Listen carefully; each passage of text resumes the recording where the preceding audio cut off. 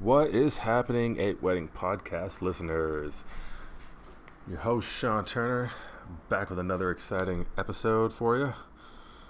Alright, so let's just dive right in. The last few weddings I've been doing, actually, it's kind of been the theme this entire summer.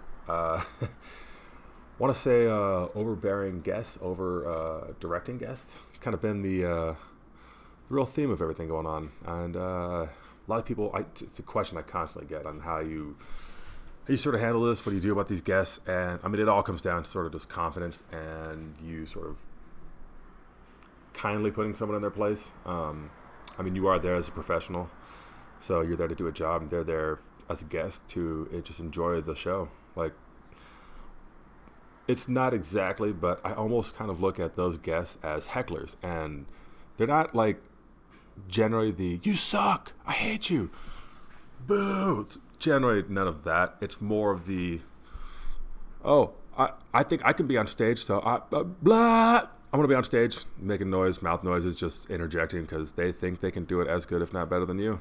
And that sort of heckling in real life, I mean, that's what you got to deal with at the wedding. Oh, you should drop your flowers. Oh, get your elbows in. It's like, no, I actually kind of like them out. So sometimes you just got to sort of either let it happen or just correct it right as it's sort of happening. I mean, everyone's got their own way of doing it. For me, the way I found best with doing stuff like this is sort of just, I kind of let it go at first, if it's small stuff. But as soon as I notice the bride sort of like do that kind of like look around like, shut the fuck up. Generally, I know that's my cue to, I don't say be the asshole in this situation, but sort of like be the person who's not the friend who can kind of hurt someone else's feelings a little bit and kind of put them in their place, because that's what people kind of need sometimes. Like, they need to be a quick reminder. Not always. A lot of times there's been alcohol consumed at this point. Even if it's just one drink, people loosen up a little bit. I mean, I don't know how you are off one drink. I know I get a little bit looser, maybe a little bit more confident. So I'm not suggesting you go drink or anything, or suggesting or admitting that I drink during the day. At the end of the night, definitely. When I get home, I'll have one. But no, that sort of like loose confidence that they kind of get, you just got to kind of throw it back at them. Like, it's almost like they're testing you. Like, they've been to other weddings, they've seen other photographers work, and sure, we both know how much fun that is to be compared. Oh, I had a photographer do this, and it came out really nice. Oh, you took a photo at the beach? Cool. Is there any water nearby? No? Okay, cool. It was at sunset? Cool. It's like noon, so not much we can really do about this recreation. So I appreciate, the input, but we'll wait till later.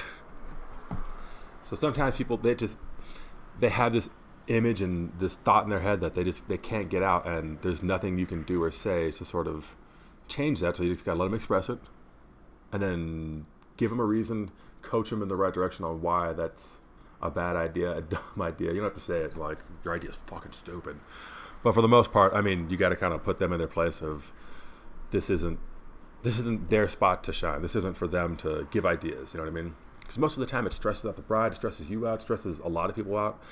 And it's you don't need it.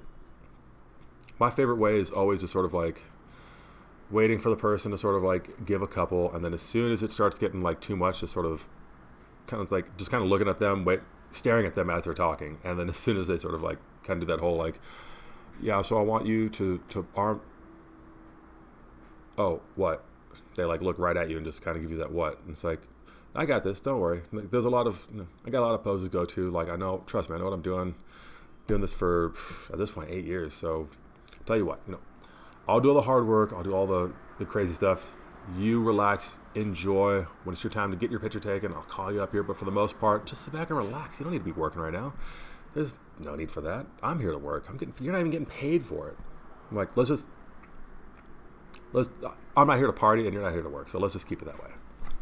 And most people, they kind of get it at that point. Some don't. Some, well, I'm the sister of this person. I was instructed. I will think of me as God when it comes to photography, and I'm instructing you to do this. So I supersede everything.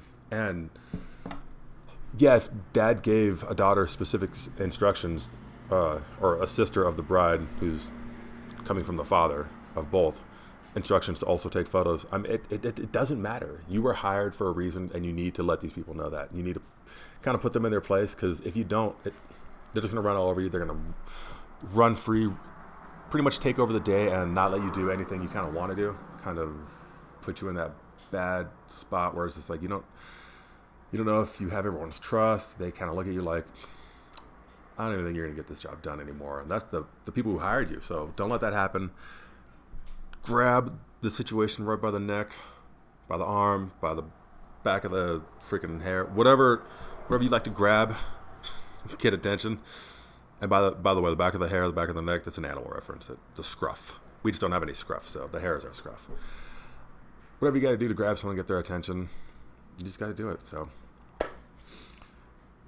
yeah, so this is a fun season of weddings, and there hasn't been too many bad ones like that I've had to deal with as far as like overbearing guests, but there's been some. So hopefully this helps a little bit with you guys. I'm thinking about doing more of like a co-hosted podcast after this, maybe something with one of the videographer friends I've been shooting with a lot. A little more like open-ended Rogan-ish. So I'll let you guys know how that's coming along, and yeah, look for some fun things down the pipe. So thank you guys for listening. I know it's a short one. A little bit more prepared. Just kind of want to get something out there and get back on the horse of this podcasting machine, so we can get down this journey together. So love you guys. Thank you so much for tuning in, and I will be back shortly. By shortly, I mean maybe a day or two or a week. I don't know. We'll try and crank out a bunch of these, so we'll have fun. Got a little video to add up to it. So thank you guys for watching and listening. Much love. I'm out.